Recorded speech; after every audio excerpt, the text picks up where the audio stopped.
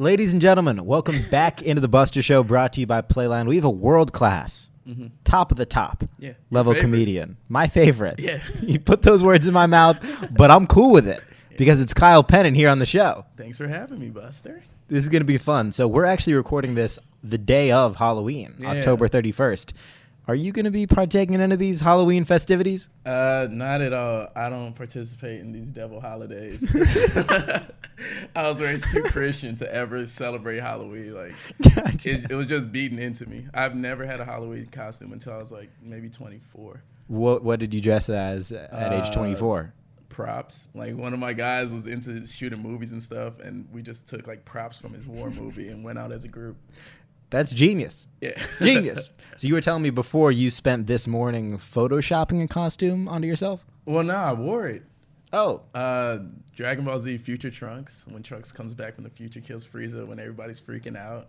I got that costume to film in, and then I took a picture.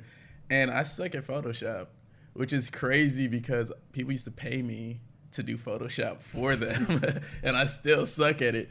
But I might post it today. That's hilarious. So I think a good way to kind of give context on how we know each other, we used to host a show together for a sports media company that I like. It's called Overtime.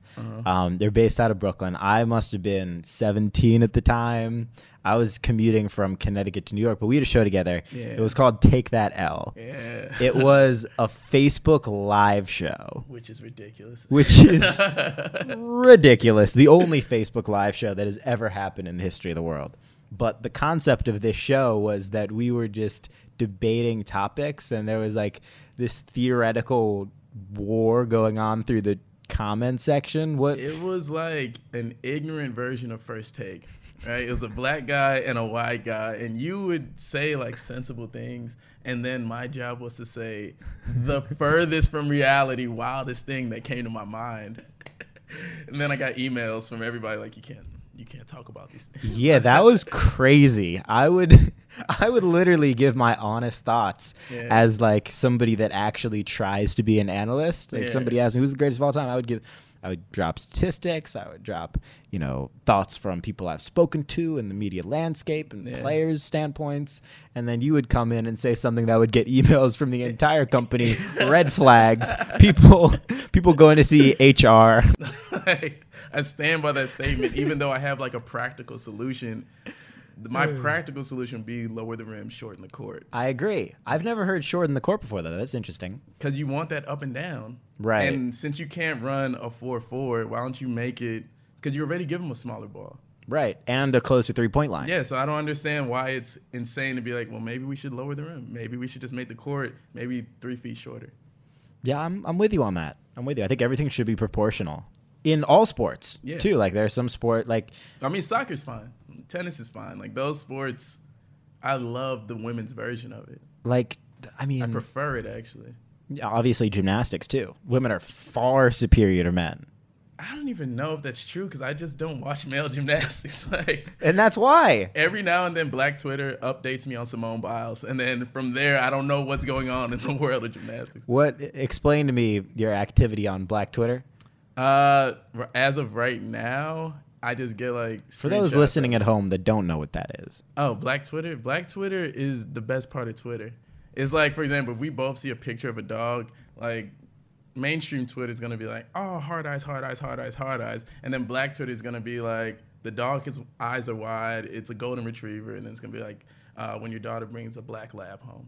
Like, that's the difference between everything else in Black Twitter. Black Twitter is just a little bit more edgy, and in my opinion, it's the best form of entertainment that's free. I remember there were a couple of times on the show that we did, Take That L, where the loser, which was decided by likes and hearts. Yeah, which is nobodies who were watching. Hilarious.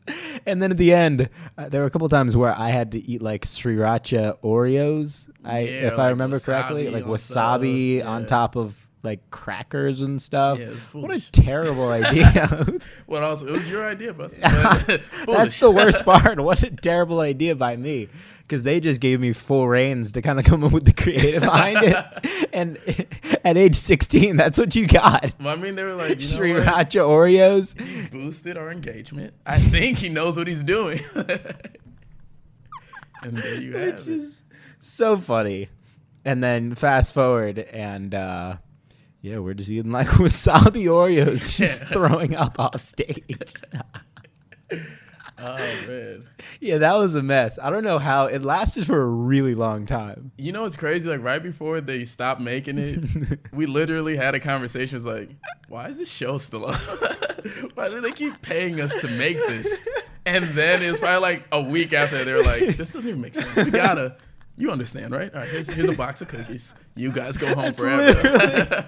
That's literally what happened. They gave us a box of cookies and said, we're never doing this. They didn't give us a box of cookies. They left out a box of cookies if we wanted one. And then I remember that last show, because they had brought in a new guy to oversee content. And who hated me. Yeah. And he would always afterwards be like, Kyle, yeah. And so I started like the funny thing is he would always tell me I did a great job. and then me was like, you need to learn to self-censor.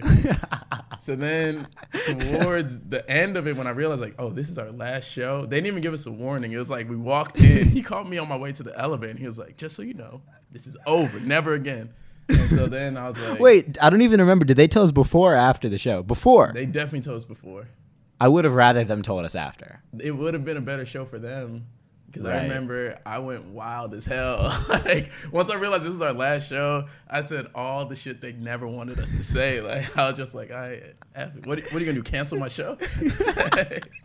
But then you got another gig with them. That's true. Doing the Snapchat. So it couldn't have been that bad. Well, then they were like, you know what, you're pretty witty.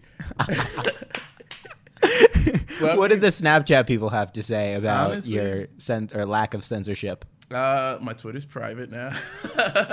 That was like part of the agreement. My Twitter's private. Really? Yeah. That was part of it. But I can see it. Like, the crazy thing is... Well, you can see it because you run the account. What do you mean you can see it? I mean, like, I can understand it. Oh. And the reason I can understand it is because my Twitter came out, like, I made a Twitter when I was like 17, 18. And you don't feel like going back and deleting stuff? I don't. I don't want to delete it, and some of it. $1 million is on the table for you to go back and delete your tweets. You're like, why? Nah. Yeah. Like, the only people connected to it are my friends. I only have like 150 followers, something like that. Like, these are people I personally know. I don't care. They're not leaking your tweets. Exactly. And so then it's like at the age of 17, 18, I didn't know that I wanted to be a stand-up comedian, but I had the heart of one, the passion of one. And what does that mean? So it's just like feeling free to say whatever it is that I want to say, whether it's right or wrong. And this is what you get when you see like the greatest comedian of all time and you watch a special. You don't see all the mistakes and missteps he has to take in front of crowds before he gets to special level. Right. And so that's where I was, where it's just like I was doing all those mistakes and mishaps publicly on social media. Basically. So I see them there and it's like I understand the intent of it, but it's just not distilled the right way. So I'm confident like making it. Help me out, bro. I'm good. Yeah. I hear that. You mentioned greatest comedian of all time. Who do you think that is? Oh, Dave Chappelle. Why is that? Hands down. First, I think we're all the children of the guy who came before us, right? Mm-hmm. So, like, Chappelle, he's probably a child of, like, Chris Rock. Chris Rock's a child of Eddie Murphy. Eddie Murphy's a child of Richard Pryor. So, like, you know what I mean? In succession, Richard Pryor's a child of Eddie Murphy. You know what I mean? And then somewhere along the line, you have your uncles, like a Red Fox, the guys who were popping but weren't the guy. Where does Jerry fit on that list? Jerry Seinfeld, he's in the era of, he's probably like a father of Chris Rock, but I wouldn't say he influenced Chris Rock's comedy to the level of the person who's your father. Like, I have a lot of influences, but nobody could ever say they influenced me more than Dave Chappelle because he's the reason I do stand-up. I saw him live one day and decided, like, oh, I have to do this. Like, while he's performing, I got, like, chills, and I was like, I got to try this.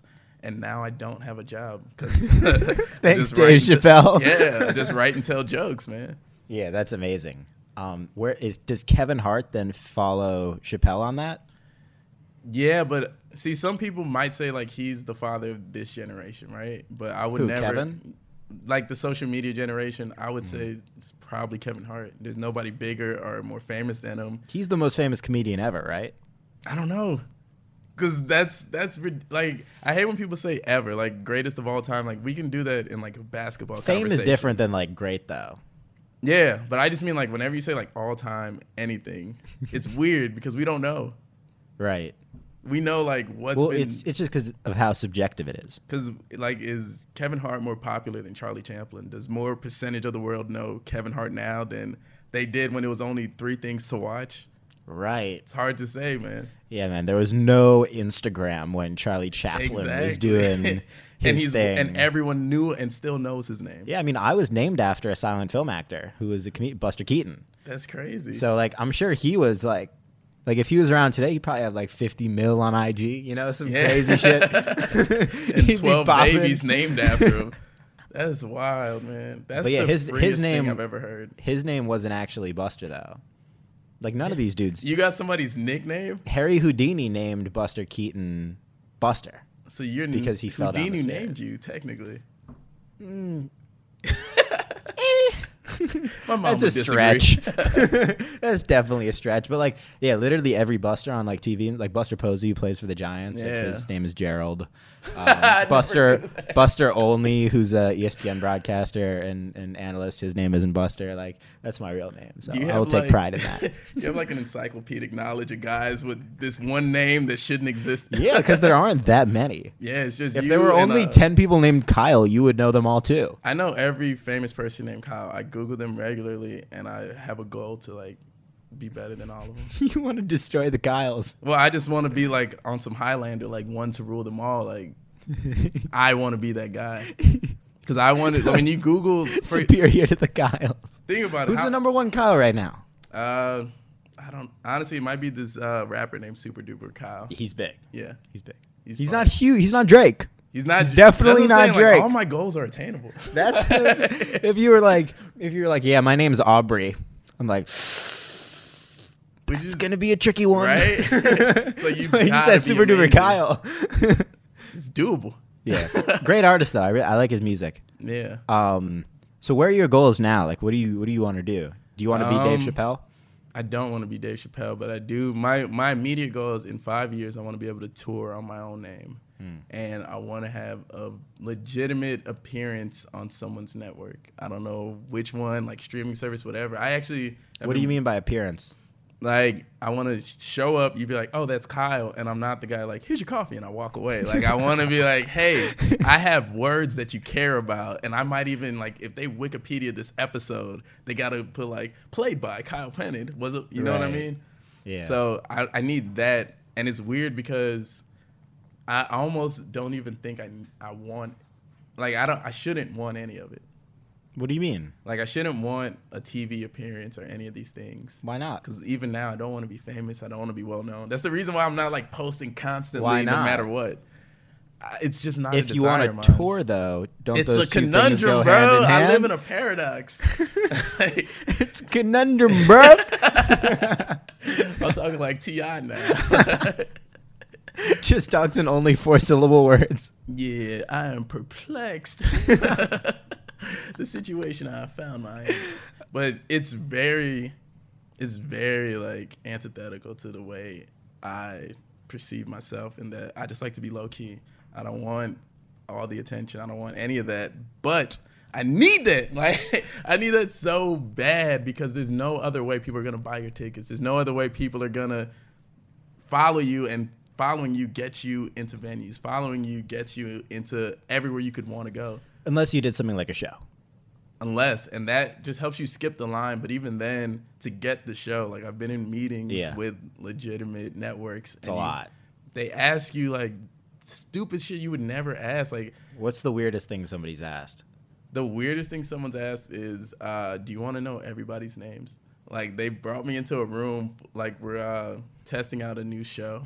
They brought me into a room full of the writers, and they're like, hey, do you want to meet everybody? It's like 10 people in there. And I was like, nah. How could you say no? Because I came in there to tell jokes. I don't need to know your name, and I don't care about you. You know what the correct answer is, though, right? You guys are writers, but I also wrote my own jokes, so I don't even need you for this. You're just in a room where I'm trying to get money. He said no. It's like, nah, I'm good, bro. It's like, you walk in here, I try to introduce you to my friend, and I'm like, Kyle, like, this is my friend Bob. You're like, all right, I'm good. Yeah. He just walked the other way. And it was a thing with Sony too. Like they sent me a $50 check, and I was like, and this is why I didn't want to know anyone's name. Wasn't worth it. That makes perfect sense. Although, like, why do they? It's funny because I compared that with like the way that these agents question like basketball players before they get drafted. Like they start asking them questions about like so their intrusive. third cousins and like what Did your mom they smoke crack? Like all that weird stuff, man. It's like what? You know, I don't like. Is it the same thing with what you're talking about though, as far as like trying to get a show?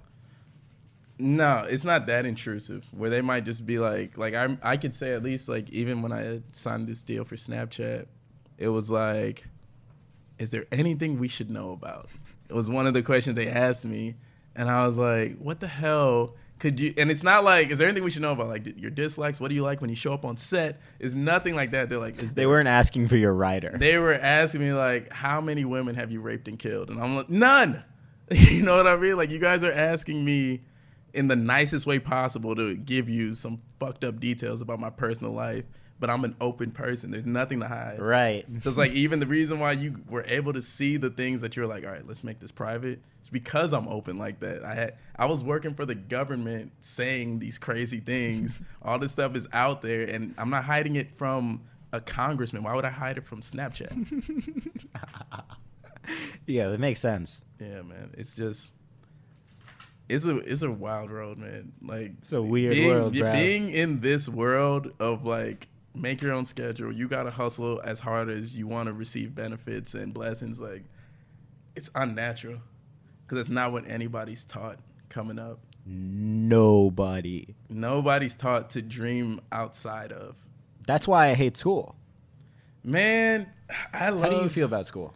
I loved college. I mean, I loved every version of school because it was never hard. You know what I mean? Like the work was never hard, and it was just fun. Like it was a social thing for me. But in college is when I dropped out of college with 6 credits left after I watched Dave Chappelle. So I had never even tried stand up, and I was like, I'm quitting everything because there's nowhere to perform out here. I got to get out of. Where were you going to school? University of Missouri. I was like, I got to leave Mizzou. There's nothing here for me. Quit everything, quit my job at a good job, working for the state for like defending people, getting them out of jail and all that. Sick. Quit that, moved straight to my parents' house. Like I left I had my own townhouse and all this stuff, left that, moved to my parents' house, started going to open mics at like, I'd show up at 8 p.m., have to sit there until 1 a.m. just to go on. And so grinding that out, and within like 2 months, 3 months of that, I was like, I'm better than you guys. I need to go to New York. I need to go to LA. I need to go somewhere where if you're bumping me off of a show, I at least feel like, oh, well, this guy's amazing. You know what I mean? Like, I'm better than you is what I thought to myself. And maybe I wasn't, but as of right now, I guarantee you none of those guys are at my level right now. I just made a bunch of irrational decisions that I felt passionate about. And the only reason I even think it was in me is because, like, it's put in me. That's part of who God made me. And I had to be honest with myself. Like, do I want to spend 50 years and follow my congressional internship into law school and from law school go into a race or maybe run somebody's campaign? Or do I want to do the thing that makes me happiest? Even though I didn't even try it before. I just knew it was going to make me the happiest I've ever been. That's the coolest, though. Like, that's pretty rare. It's wild. It's so... I wouldn't recommend it. I'll tell you that. I moved to one of the most expensive cities in the world. One of the most expensive cities in the world with $1,000. Yeah. It's crazy. It's ridiculous. Like it's all stupid. I didn't even sell my car. I just left it. You just left a car there? I just left it in front of my parents' house. It's still there? Nah, my brother ended up taking it to the hood. It's full of bullet holes. It's done. Oh my God. But yeah, no, I mean, I think, you know, like the reason that I didn't like school is because I was bad at it and the work was hard. So there's a disconnect there. Yeah, this is tough. This isn't like the Facebook algorithm. No. You gotta work Facebook algorithm was easy, man. That was like, man, I can solve the algorithm, but I cannot solve 2 + 7. Can't solve for X. Cannot solve for X. So that was why I hated school. And I hated school too because it was all like like you mentioned earlier, like leading everyone down the same path, which I think in general is a great idea and concept. But at the same time, like ages 14 to 18 are the best years of your life because you've no overhead. Yeah. So you can test out whatever you want, which school doesn't teach you. School teaches you, oh, do this, this, this, and this so that you can do it later when you have overhead. Which makes zero sense at all because the reality is 14 to 18, 19, 20, 21, 22 are the best years because if you're in high school, you've no overhead and you can mess around with whatever you want, just pass school. In college, if you're there, you literally get to figure out what your interests are and allocate all of your free time to do it and use the networks of the school and use now social media to do that. Yeah. And then afterwards, you have an overhead, you have yourself to support, and then you start getting yourself into like all these other not problems, but like let's say you have a girlfriend, like let's say you have a pet, like let's say you know you have a family you have to take care of or whatever. Selfish. Correct. Yeah. You get to be the most selfish when you're younger. But I would say those are my college years. School doesn't teach you that. My college years was when I got that because even in high school, my parents are immigrants. Like school is it. Right. You know what I mean? My mom's Jamaican, my dad's British, and drilled my entire life like school. But it's like I even look at them and I see like how creative they are naturally and how like naturally funny, naturally engaging, naturally charming. Like they could have been anything in the world and they're great. They're doing fine. But it's like knowing even, for example, like I would have loved to know like, oh, you live in Atlanta. It's one of the best cities for stand-up comedy. You are a naturally funny kid at the age of 14, 15, 16. Maybe we suggest to you go to open mic, and because it's Atlanta, you got to drive everywhere. Maybe we drive you there, but it didn't happen. Like I had to live life in order to come to my own path, and for some people, that's it. Like when I was a kid, social media wasn't popping when I was 14, so that idea of like, oh, I've seen somebody become something. Right, it's not a thing. Like I've seen so many people who should have their own sitcoms, tours, whatever, that you see the people who are popping now on social media getting. They didn't get it just because nobody was giving them those opportunities back then, and they didn't know how to finesse. Right. So it's like the early stages is any revolution, because really it's a revolution, this social media age we're in. Oh, yeah, for sure. And the people who start the revolution, like, you're Crispus addicts. So it's like you're important to the cause, but you benefit the least. 100%. Yeah. I just want to... First of all, can I just say I've said antithetical, right? You just want to kind of flex my analyze the vocabulary that you've. I just pulled out Crispus addicts. Google that. I'm not even gonna explain it. Just know when his vocabulary dictionary right now is looking thick. All I'm gonna say is I'm eloquent. Drops the mic. Drops mic. Does first open mic. Just dishes out vocabulary words for 10 minutes. Drops the mic and leaves. Yo, gets a standing ovation and a special. If anyone ever invites you to an open mic, you should go. And do it? One. No. You think I should be on the open mic? I think less people should be doing open mics. Most of them suck, and it's hard. I should do it and just give my thoughts on like the Knicks and Michael Jordan versus LeBron James. You should have it not be funny at all. Just like pure analysis on basketball. But you wouldn't be that different from half the people there. Really? Half the people don't understand, because anyone can make anything funny. Right. If you're passionate about it. It's all just like with that too, like to be a comedian is one thing, but to like be funny for 10 minutes is another. Yeah. Well, when I say and like anyone, if you have good stories too, that helps. Oh, tremendously. It's a shortcut. I have a story that I'm working on right now about the time I met Tracy Morgan. And you've told me that story. Nah, I didn't tell you that. Yeah, you did. I told you about me meeting Tracy Morgan. I'm not gonna debrief the story here, but I feel like it was another famous guy I told you about. Pretty sure it was Tracy Morgan. I'll tell you the Tracy Morgan story. You tell me if this sounds familiar. Go for it. So I'm pulling up to the comedy club to do a show, and Tracy Morgan's there that night, right?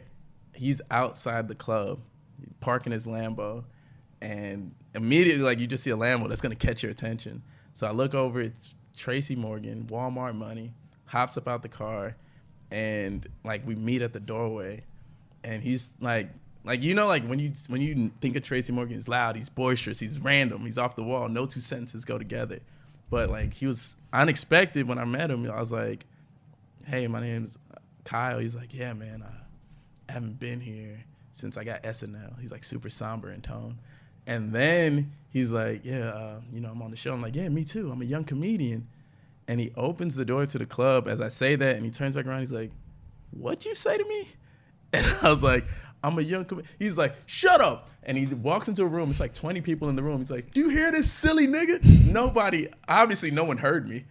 Like, we were outside with a shut door. Nobody had heard me. He walks like, you hear this silly nigga? He says he's a young comedian.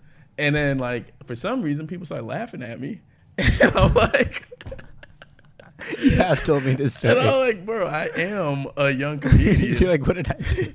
And so then, like, because he's famous, people just start flooding in. So it starts with like 20 people, and then it ends up being like 50 people in a circle around us. And Tracy Morgan's going in on me, and I'm just getting bullied in public out of nowhere. Oh my god! And I'm like, I don't know what to do other than take it. And he's like, he looks at me and he's like, you're a young comedian. People been telling jokes since the beginning of time. He's like, that's how Adam got the booty. Like, he said, ha ha, slipped it in. And so then he's like going in on me, goes in, does his spot, comes back out. This lady stops. There's nothing you can do in that situation. I'm sitting there and people are like talking to me, and I'm just like, man, leave me alone. I'm bullied by one of my heroes. And so terrible. He comes back out and he's like, this lady stops him, asking for a picture with her daughter. And then, he obliges, he's gracious. And then she's like, hey, can you do Hustle Man for Martin? And she was like, no, what you need to do is get a young comedian over there to do one of his hit characters from one of his hit sitcoms. And I was like... He just threw a second dagger. Right? And I was like, yo, like, what did I even do? It's like, I grew up on everything this guy made. And so then he, like, after that, he walks back over into the circle of people who are still there. And he still starts going in on me again. He starts giving advice about stand-up, like real good advice. Like, if you're a stand-up comedian watching this, he's like, make sure you use the stage. Take advantage of as much real estate as they give you. Be as animated and engaging. Look them in the eyes. Move that mic stand to the back of the crowd. For another, like, 15 minutes of just coming at my ass. And my girlfriend is standing right there. She's recording parts of this. She's recording you getting roasted by your hero? She was just, like, posted up by the bar watching this guy talk shit. No. And she was like, I was going to fight him, but he's famous. But so he goes, he finishes his little 15 minutes. Everyone literally applauds him, right? Of course. And it's so JC Morgan. Yeah, and so then right before... Did you applaud him? Hell no. Oh. So then like right before he's about to leave, he turns back to me and he's like, yo, you're not going to get by because of your looks. And I was like... Thank you? Tracy Morgan just called me cute? That's the punchline for the idea. And then he's like, come here. And he daps me up and he like pulls me in real close. And he's like, I hope you see what I was trying to do for you. And I'm like, nah, bro. I don't see it. You just roasted me in front of everyone. Upon meeting me, though. He's like, I'm just trying to make you better, man. Young black man, I want to see you do well. And he takes it. That's nice. Yeah. He takes a step back and he has like genuine tears in his eyes. Really? Yeah. And I'm like, he really means that shit. I was like, yo, Tracy, like, why are you crying? Like, I appreciate you, but it's not that serious. Like, I don't hold it against you. He's like, man, I'm not even crying. My face is horny. I'm wet. And I was like, and he just walked out. Like, that was the time I met Tracy Morgan, bro. That's a great story. Yeah. And I'm glad it ended the way that it did. With him leaving me in tears. Yeah. Oh, he left you? Oh, he was. Yeah. I'm trying to even think what like an equivalent of my hero roasting me would be. It's like Kristaps Porzingis walks up in the podcast like, I never liked you at all, man. I hate everything you've ever said in your life. Head off your head. I'm out. I'm not even doing your show. Like a Birdman interview. He comes in, tries to fight you, and walks away. Yep. Derek Jeter walks in. Man, I didn't respect you one bit. Right? I just wanted to come in here and tell it to your face. But think about it. So, like, in your career, I would say you're way further ahead in your career than I am, right? Mm-hmm. You have people who everybody's dreams about working with some of the personalities and companies that you work with, and you're doing it, right? I'm at the point where I'm still, most of what I want is still dreaming. But I've also worked with people like Tracy Morgan, Seinfeld, Leslie Jones, like stuff like that. And it's so like my career is so unique. It's the best career in the world. Yeah, where that's the else best part can about you it. be starting out and be like, yeah, I talked to Michael Che, we hung out, we did blah blah blah blah, and be like, oh yeah, so how much money did you get paid that night? Nothing, man. I was just happy to be there. Right. Like it's weird, but it's dope. But in comedy, it just takes like I'm trying to think, even like the Louis C.K.'s of the world. Like he didn't make tens of millions. He didn't make hundreds of thousands till how old was he when he popped off? I would say Louis was definitely in his. By the time, well, when you say pop off, you mean like world famous? Like people start knowing his name, starts getting booked on TV. I'm gonna put an ish on the end of that. All right, I'll say like Louis became world famous in his 30s. There you go. And that's after he was doing comedy for at least like 10, 15 years. And that's what it seems like it takes. To be good on stage, I would say it takes 10 years to be amazing. Well, not even to be amazing, because somebody like Tracy who's been doing it 30 is going to tell you 10 years, you just learned yourself. Like I look at stand-up in the way that you are your age. I'm a 4-year-old. I'm still a toddler. So the fact that people love what I do and I have fans and people who like actually mess with my jokes, that's like you're in love with a toddler. Wait till I'm a grown man. Wait till my dick's big. Like this shit's about to be amazing. But as of right now, like I'm learning. But there's some for real killers out here, and they're just bubbling on the surface, just waiting for their time. And this is the place to find them in New York. Yeah, you think New York's the best city for stand-up comedy? I'm gonna tell you this. Look for these names: Matt Richards, Nico White, Andre D. Thompson, Eagle Witt, Alex Babbitt, Kyle Pennant, Dean David. Like these are just Abe Gatlin. These are just my friends, but people who I know. Nori Davis. Like some of them are further along in their careers than other. HBO, all these other things. Some of them not, but like they got it. Yeah. 80% of the battle is having it, and then 20% is luck. Yeah. The only reason I even know you is because a girl I knew was like, I know a funny guy, when she was trying to get hired to be a producer, and she never even got the job. Like what happened? Like we met through Overtime. Yeah. I got in at Overtime because a girl I knew went to a job fair. She met one of their execs at a job fair. That exec told her like, "Hey, come in for an interview." Interview was like, "Hey, you know what? We don't think you're right for the position, but do you know anybody funny?" That's how you came. And that's how I got into this world of like everything I make now. Like I've made a bunch of things that no one's seen. Some I've been paid for, some I haven't filmed, but everything I film, I get paid for. And it started like there. That's good. Yeah. I have a couple random questions for you. Do you hear Kanye's new album? I love it. You did? You don't like it? No, I loved it. I thought it was great. I liked like half of it though. See? All right. I have a I love like the vibe though. Big vibe fan. The vibe is Black Church.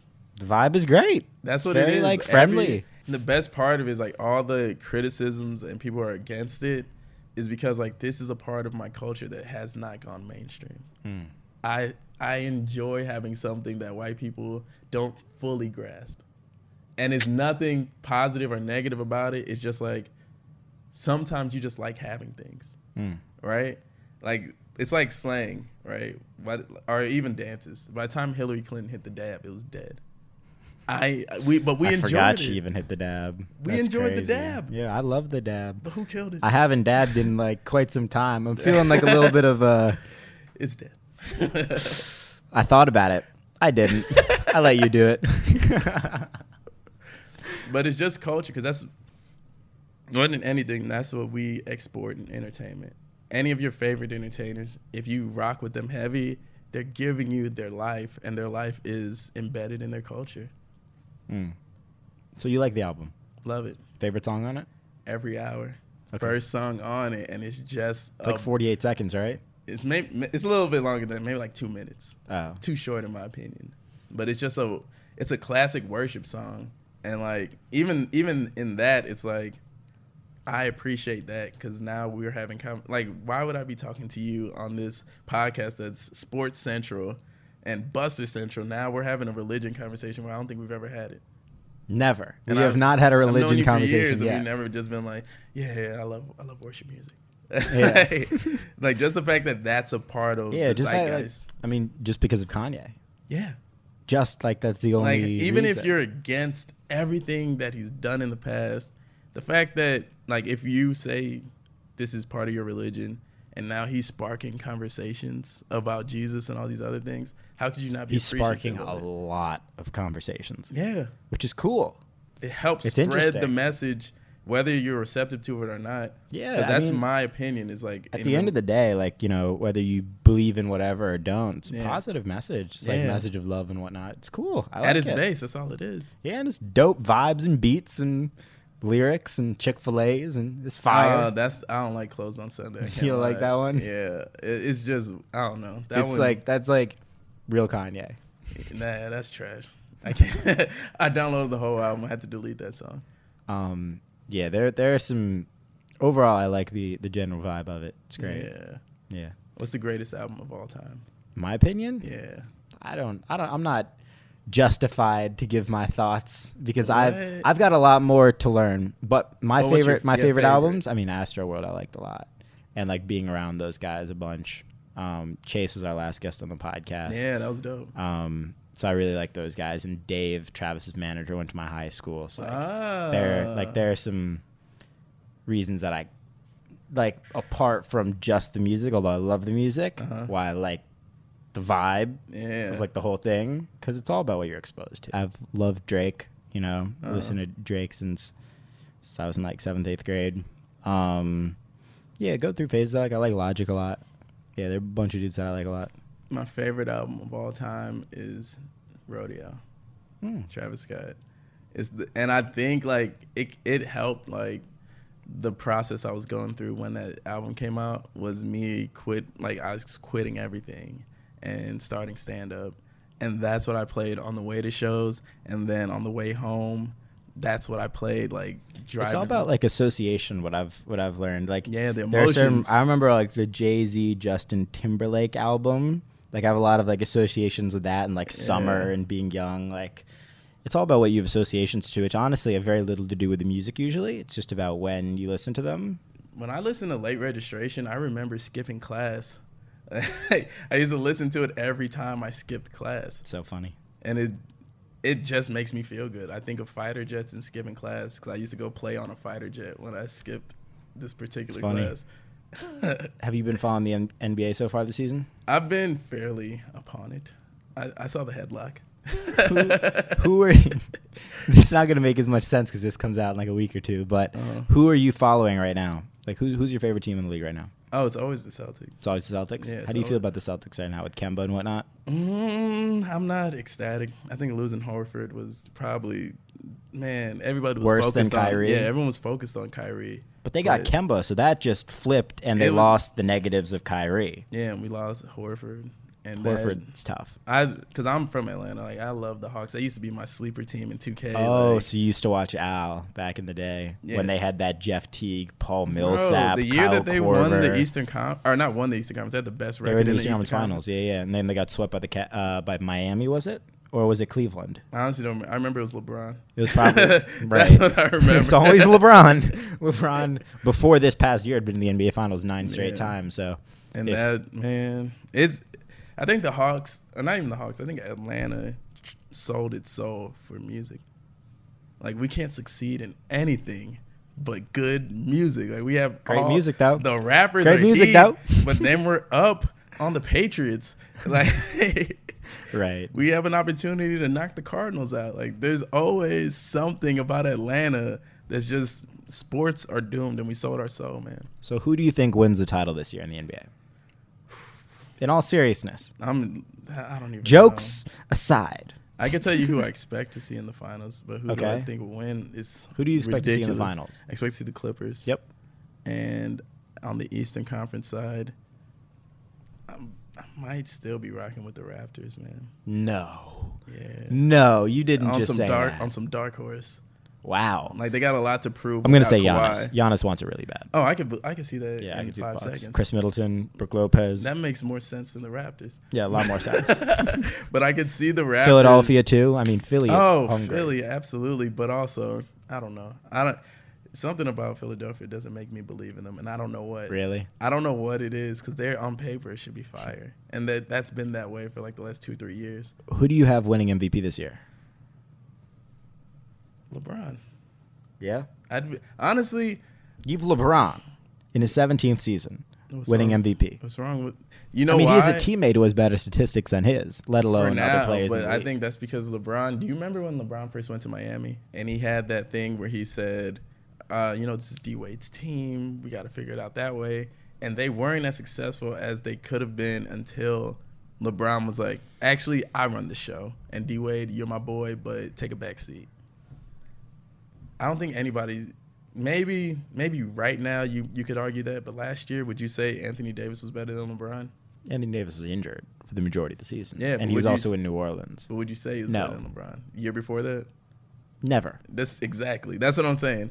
And I still think LeBron, until proven otherwise, is better than Anthony Davis. That's a fair point. So you think LeBron's inevitably going to make the switch again in year 17 of his career? Because it's not like it's year 10, which it was in Miami. But he's a freak of nature, bro. Like, you can't compare him to anybody else, because year 17, you should be playing limited minutes.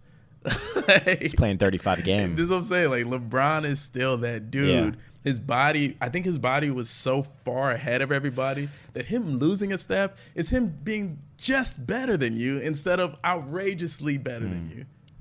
So the company that sponsors this podcast is called Playline. Their whole thing is like guessing players' stats. So what do you think LeBron puts up this year? This year, I'll say he's going to need at least 10 rebounds, probably 8 assists, and somewhere in the 25 to 27 point range.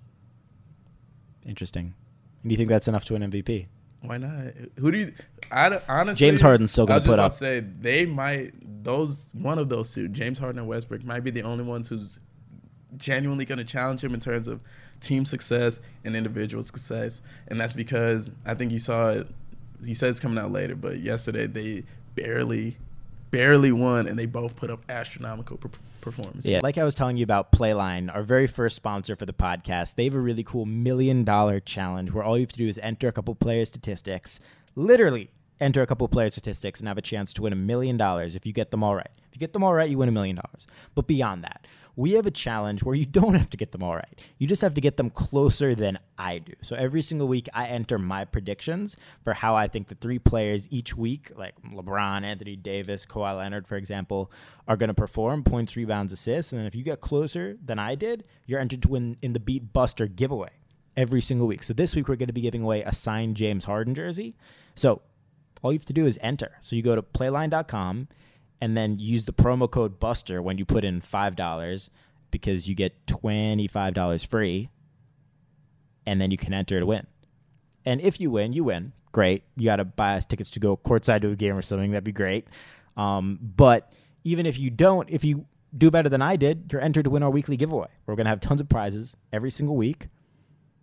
So it's kind of a win-win if you win. But you'll probably win. Let's see. Enter. Playline.com.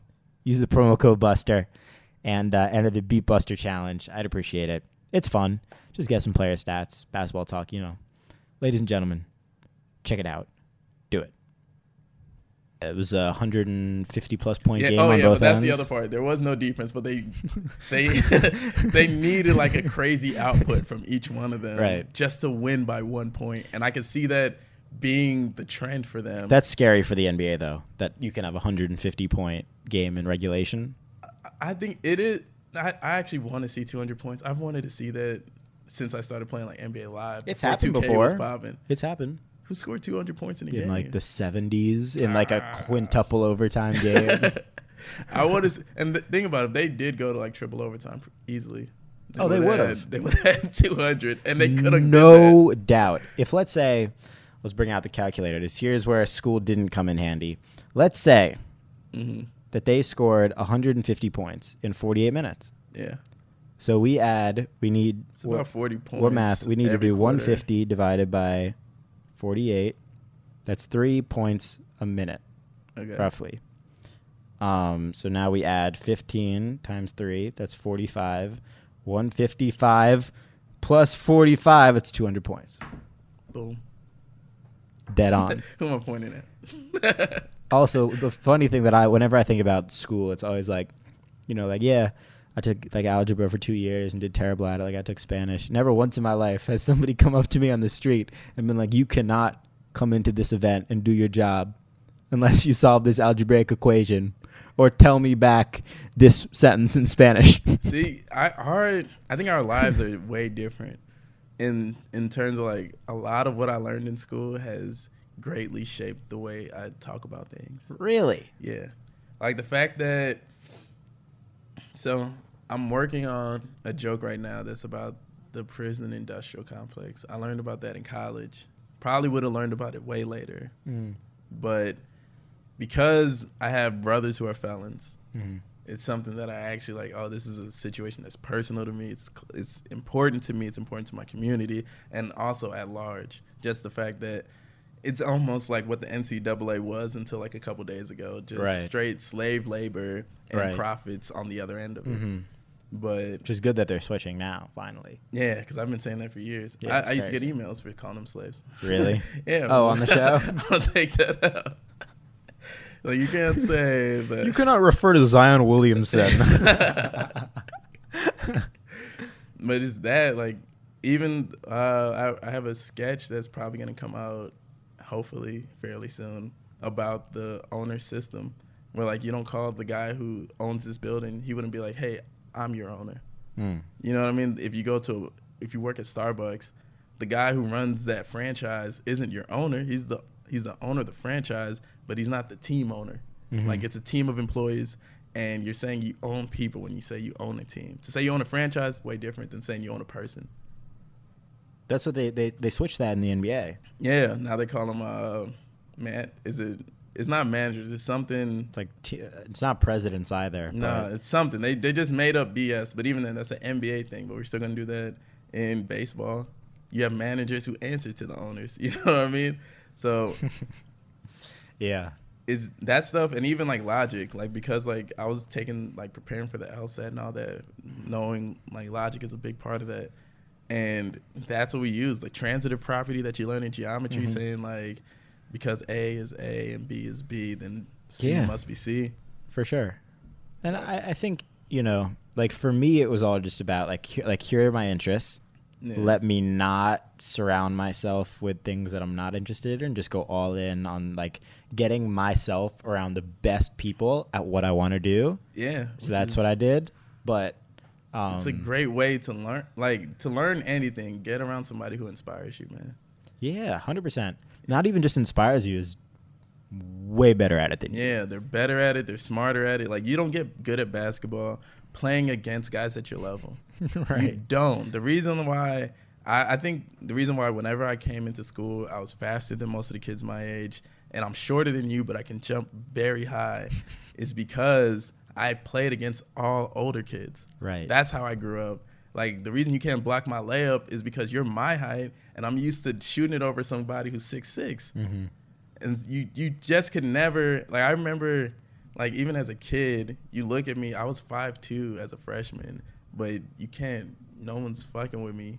Right. It's just not going to happen. And that the reason, like, I was almost like I guess like Isaiah Thomas, like you look at him, you're like, you shouldn't be here. Like, it's true. It's kind of like the best advice for anybody is like, whatever you're doing, just make sure that the people you spend the most time with are better at it than you. Play on all Madden.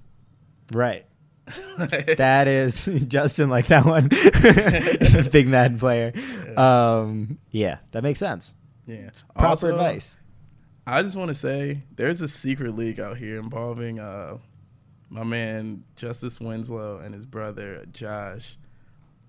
They have a Madden league where you have like for real games that you got to play, and it's harder than Madden. It's harder than Madden because they adjust the sliders to a point where they're like, you couldn't actually do this in real life, so we're going to take that away from you. Wow. It's harder. It's almost like, do you remember like when the NCAA had sports games And those are way more technical than all the What was the pro last games. year? Like 2012, 2011? Somewhere around there. Like they cut those off a while ago. Probably around the time like NBA Live started falling off. Yeah. And it's like, and it's officially gone now. Yeah. As of yesterday. It should have never came back, honestly. Yikes. Although they spent a ton of money on influencers, so blessings to them. Apart from that.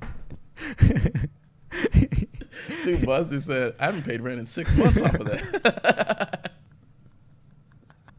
Blessings, friend. Go in peace. Blessings. I will support when they come back. But, you know, 2K is the best. It's not even close. It is now, but honestly, I used to prefer it. The reason I stopped playing live, the reason I stopped playing it was because they went like a year where they lapsed. Like, Live stopped making a game, and 2K just kept pushing. And in that gap, I was like, I have no choice. I got to play 2K.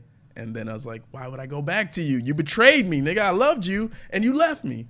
You sound like 2K. Kanye West. I saw a really funny tweet the other day. It was Taylor Swift is being honored as the, like, all-decade artist at the American Music Awards this past decade, so the last 2010 to 2020. Mm-hmm. And all of the top responses, I don't know what type of Twitter they were from, but they were hilarious. Sounds black. And and it was just all people like Kanye West licking his lips right now. He's about to jump on stage. Because you know, like Taylor Swift, she's not even the best white woman, let alone better than Beyonce. I'm not going to comment on that. All I know is that I think she made the most money out of any artist. Is that the qualification for being the artist of the decade? When it's ratings concerned, yeah. Right? Yeah, I mean, that's what the award show is. Right? But also that award is insulting to everyone who's better than her that didn't win it. Fair. Because even then, I would say Kanye West, I mean, he can sell. I think it's female artist, though. Oh, best female artist. In my mind, of the decade, it's Rihanna or Beyonce. Yeah. I mean, they're all great artists. Yeah, and there's nothing, that's not like shade to Taylor Swift, but it's, come on. He's not stealing Taylor Swift's mic right now. Nah, it's too much mayonnaise. I gotta be at the BET Awards, man. I'm never going to the American Music Awards. Yeah, I don't even watch any of these awards. I listen to the music, and that's it. That's all that you're meant to do. And if you like somebody, go support them personally. Go see their show. Go buy their tickets from them. Yeah. And buy their merch. That's that. I think I'm thinking differently though, because I know certain things mean a lot. So like Lil Duval, a guy, he's the first comedian I ever saw live. He's hilarious. I follow him on Instagram. Amazing dude. That's how long I've been following him. Since I saw him, his live show, just straight stand-up, was so good. I said I had to follow him. And this is back when he had a toilet chain. Like, he had a diamond-encrusted toilet, and then you could lift up the seat, and there was more diamonds inside the toilet. Savage. Like, Lil Duval was wild, man, back in the day. And just somebody who you know, like, your talent is so amazing. I hope nothing but the best comes to you. And then when it does, like when I get to see him host an award show that means something to my culture, like I'm all for it. Right. Because he's giving you things like basic bitch, and he's giving you things like... He came up with that? He coined the phrase. I didn't know that. Yeah. That's pretty cool. And nobody knows that because he's the kind of guy who will create something and just put it out into the ecosystem and say like, I mean, yeah, I did it, but it doesn't... Like, what that mouth do? You've heard that before. Yeah. It's his line. And people just take it and run with it because he's the kind of guy who's just like, he's so cool with that. Yeah. It's just a part of him. The things that he does, people want to be a part of. And the things that he says, they're so unique that you're like, holy smokes, like I gotta. That makes me like him a lot more. I didn't even know he was a stand-up, which is crazy. Yes. I've been following him on Instagram for the longest. And he's one of the first. Every single post, I'm actually laughing. Which I don't to any meme accounts nowadays. He's genuinely funny, though. Because even if he posts someone else's meme, his caption is going to make that meme more fire. 10 times better. Yeah, he's a comedic genius. He's like, I think he's emotional and like just standard intelligent. He's a street smart dude, and you can like learn a lot from the things he's saying. But even more than that, like he's one of the first people to ever start making social media sketches. One of the first. He was selling sketches on DVDs. He was selling sketches on DVDs. I didn't even know that was a thing. That's like, so baller. The hustle is real, and to see like that flourish into something else. No, sir, I don't want your mixtape. Yeah. My mixtape? What are you talking about, a mixtape? This is a Vine. I got 12 Vines on VHS. You gonna watch these? In 2020, selling their Vines on a CD. That's a funny idea for a sketch. You should make a sketch out of him selling Vines on CDs. Old school, man. Most people don't even know what CDs are. I saw. Really? ESPN No, does I don't that believe thing, that. Name the 90s. Yeah, but that's with like kids. But they're like 18. Really? They don't know what CDs are? Don't know. Like he pulled out the disc player. You know, the one you open it up, you carry it with you. I had that when I was young. Yeah. You're old now, bro. I'm old, bro. I just turned 19. I'm washed. Old as shit now. Washed, bro. Just call it a day. Yeah, but you hang out with too many adults, man. That's your problem. Like, you got to know what these things are. Yeah, well, I do know what CDs are. Yeah. I write up the some of my notes for the podcast on a typewriter. I don't believe you. But also, that would be like a super hipster thing to do. So, yeah, I'm not hipster like that. I can see somebody your age like, Buster? I write my notes on a typewriter too. There's those people who have a bunch of records in their house and just like, yeah, I really like listening to Michael Jackson's Thriller. You know what's on Spotify, bro? Yeah. It might not be now, Michael Jackson. I have one record, actually. Really? Guess what it is? Rodeo? Travis Scott's Rodeo is the only one I have. There you go.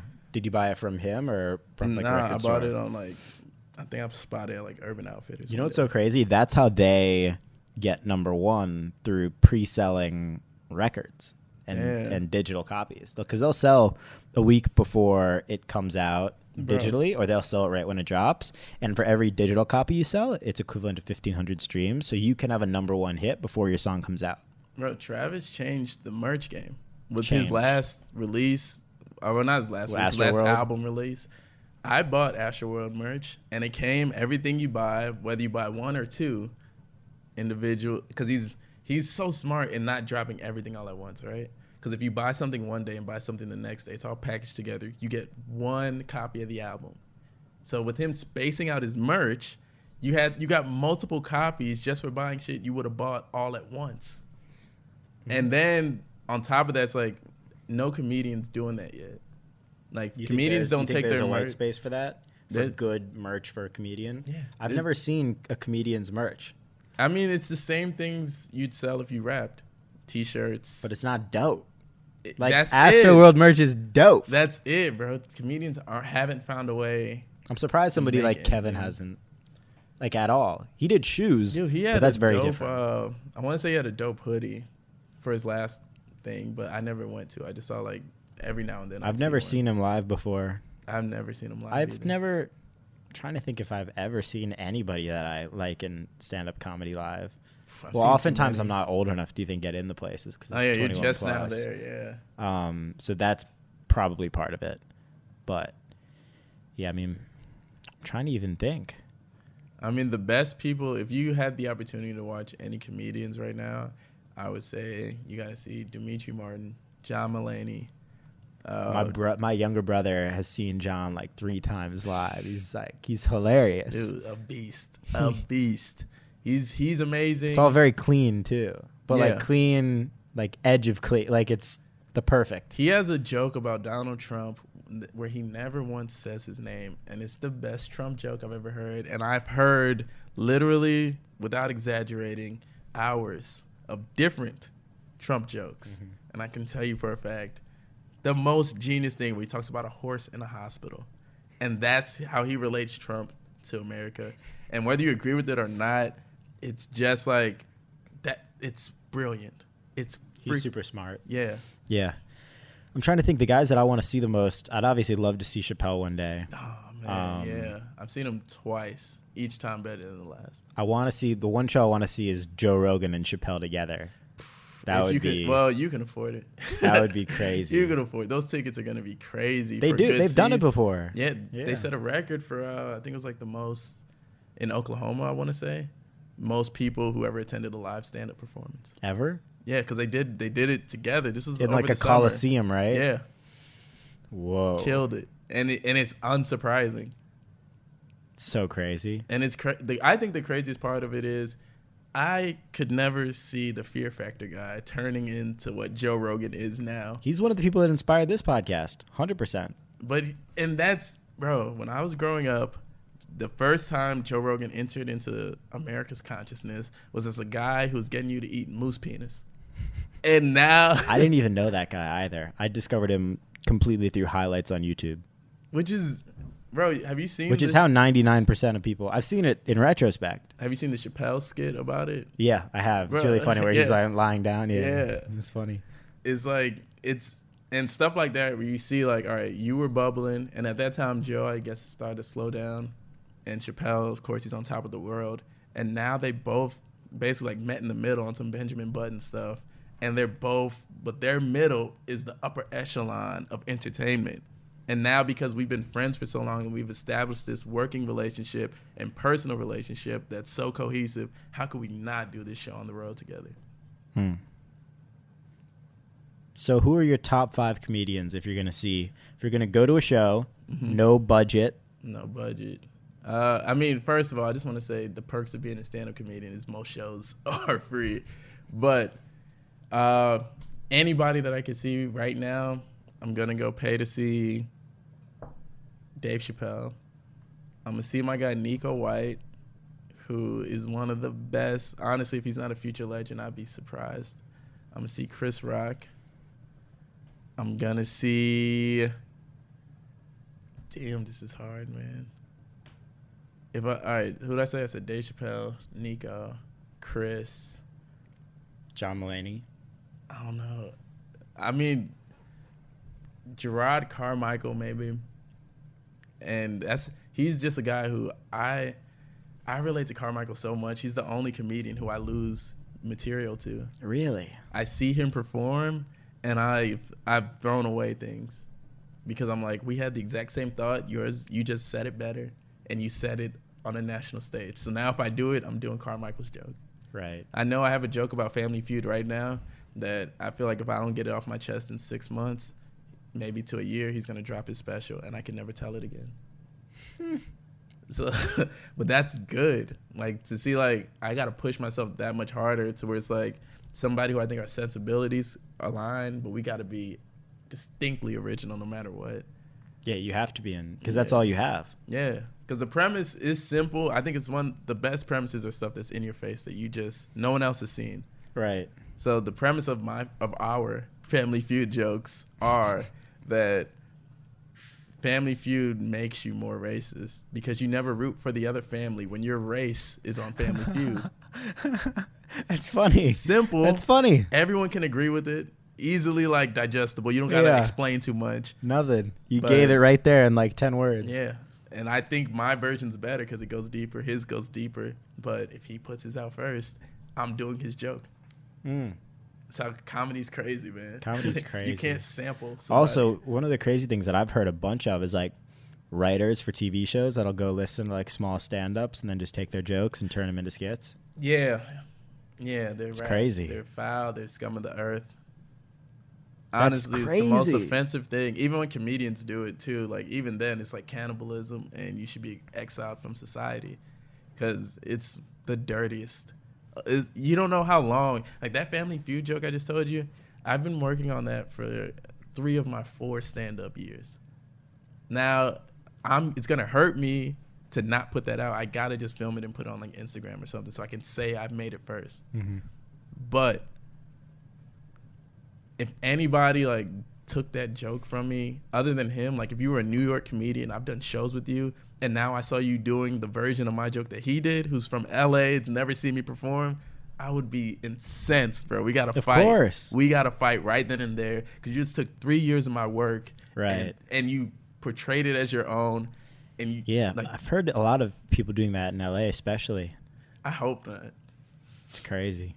But How do you think about Joe Rogan as a comedian? I'm curious what your thoughts are. I've never seen too much of his stuff. I love the podcast because the conversations are so crazy and in depth, and also intriguing that it's so different too. Like everyone is different. Put out a 3-hour version of anything, and everybody's down for it weekly. Not weekly, almost daily. Yeah, like it doesn't, like, logically, if you were to tell somebody, like, set your social media up like this, you wouldn't say make your videos 3 hours of conversation.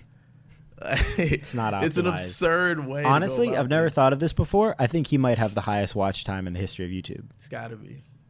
Who else has more? Right. PewDiePie does not put out 3 hours. He puts out 10-minute videos every day and gets 4 or 5x. But yeah, 3 hour and then highlights on top of that. I've double watched episodes. I probably watched the Elon one 2 times. You know, it's like. Bro, I'm interested in the Snowden episode. I haven't watched it, but yeah, I got a notification for that. I mean, what's cool about his too, and why, like, I'm super pumped that I'm starting stuff like this at a younger age. Is like, imagine if he did it, like, he started at age 47. The podcast. Yeah. But imagine he didn't have the opportunity because remember, when he's your age, it's just radio, or you got to get on ABC or something if you want to be a successful comedian. But I'm saying, imagine. That's having the 40 years of backlog footage. Exactly, crazy. Bro. Like, it's such a. One of the things I love to do is the people who I look up to and I admire, I like to watch old interviews of them. See where your mindset was at 20. What kind of things were you talking about? And how is that propelling you to the point where I eventually learned to love you? Right. Somebody recommended something to me last night, which I'll say on the podcast. Zlatan Ibrahimovic. There's a documentary about him on Netflix. In the head. And I don't know about that. I don't know anything about him. All I know is that, like, I thought he was super cocky. And then I talked last night with this football trainer. He trains a lot of the top guys overseas in Europe and France. Good for you for saying football. And thank you. And he was telling me, like, no, he's really not cocky. He believes in everything he says truthfully, and he does a lot of great work. Go watch this documentary, because at age 12, 13, 14, 15, 16, 17, 18, 19, 20, he's talking the same exact way that he is now when he had nothing. Yeah. It's like, you know what I think Kawhi's inner monologue is? I gotta believe it's the exact same thing that I've had, like, my entire time. Before I go on stage, I literally, like, I say a quick prayer. I'm like, keep me funny, God. And then I'm like, keep me funny. That's it. Keep me funny. And 1, 2, 3, funny. Right? Me, Jesus, and God. Break. But then it's like, after that, I start pumping myself up. I'm like, motherfucker, I'm the greatest comedian they've never seen. Like, nobody knows what they're about to walk into. And I got to believe that Kawhi has that in him, because you have to be on that level of narcissism and self-belief to propel yourself to greatness, I think. Kawhi has a lot of crazy stuff going for him, too. Oh, you mean like the size of his hands and all this, like, natural-born things he couldn't avoid? Well, that definitely doesn't hurt. His mindset's on point, though. I agree. It has to be. So on point. I don't think anybody excels to that level, and you don't say, like, I'm better than you. I deserve to take this shot. That's the reason I'm not going to pass the ball. Or I deserve to bring the ball up the court because I could dribble better than you. At a point, though, like, if you're already in the NBA. Yeah. Because that's still crazy. Like, I truly believe there are a lot of guys in the NBA that don't want to take the last shot. But how do you get picked, like, second round in the NBA draft and then become Manu Ginobili? How do you become Isaiah Thomas? Last pick. Those guys have it. Those guys have it. You have to have it. But there are a lot of guys that don't. Yeah. I think, because their goal is to make it to the NBA, and then once they make it, there's a weird disconnect. That's always it, man. But that's another thing where we were talking about dreaming outside of. You didn't dream outside of what could happen if I made it to the NBA. You just dreamt, like, I could be this, and then you became that, and where do you go? It's a problem a lot of people struggle with. It's like they have a goal, and then they come close to achieving it or achieve a piece of it or whatever. Yeah. That's it. As far as I know, I'm never going to achieve any of my goals.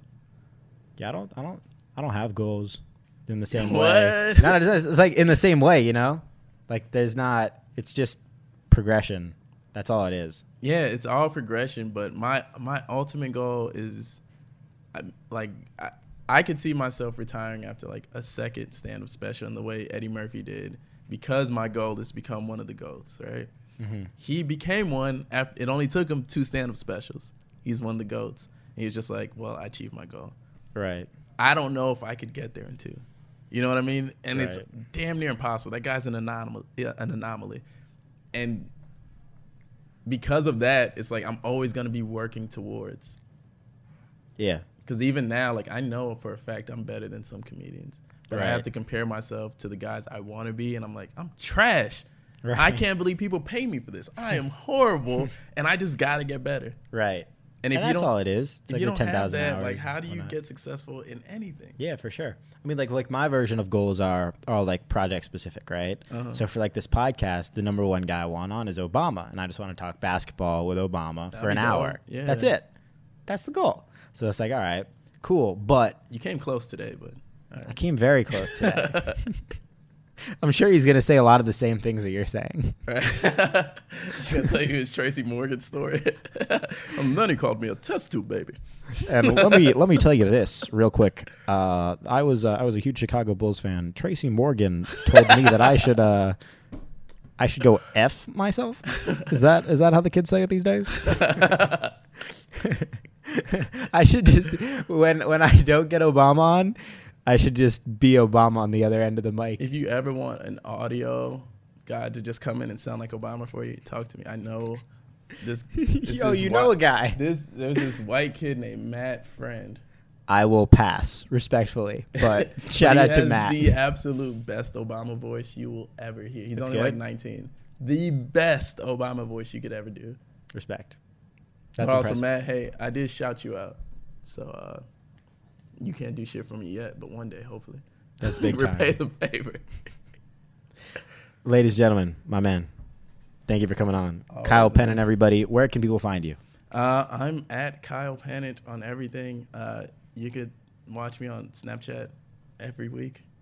You can catch up on old episodes. They never delete, man. I'm on the Discover page.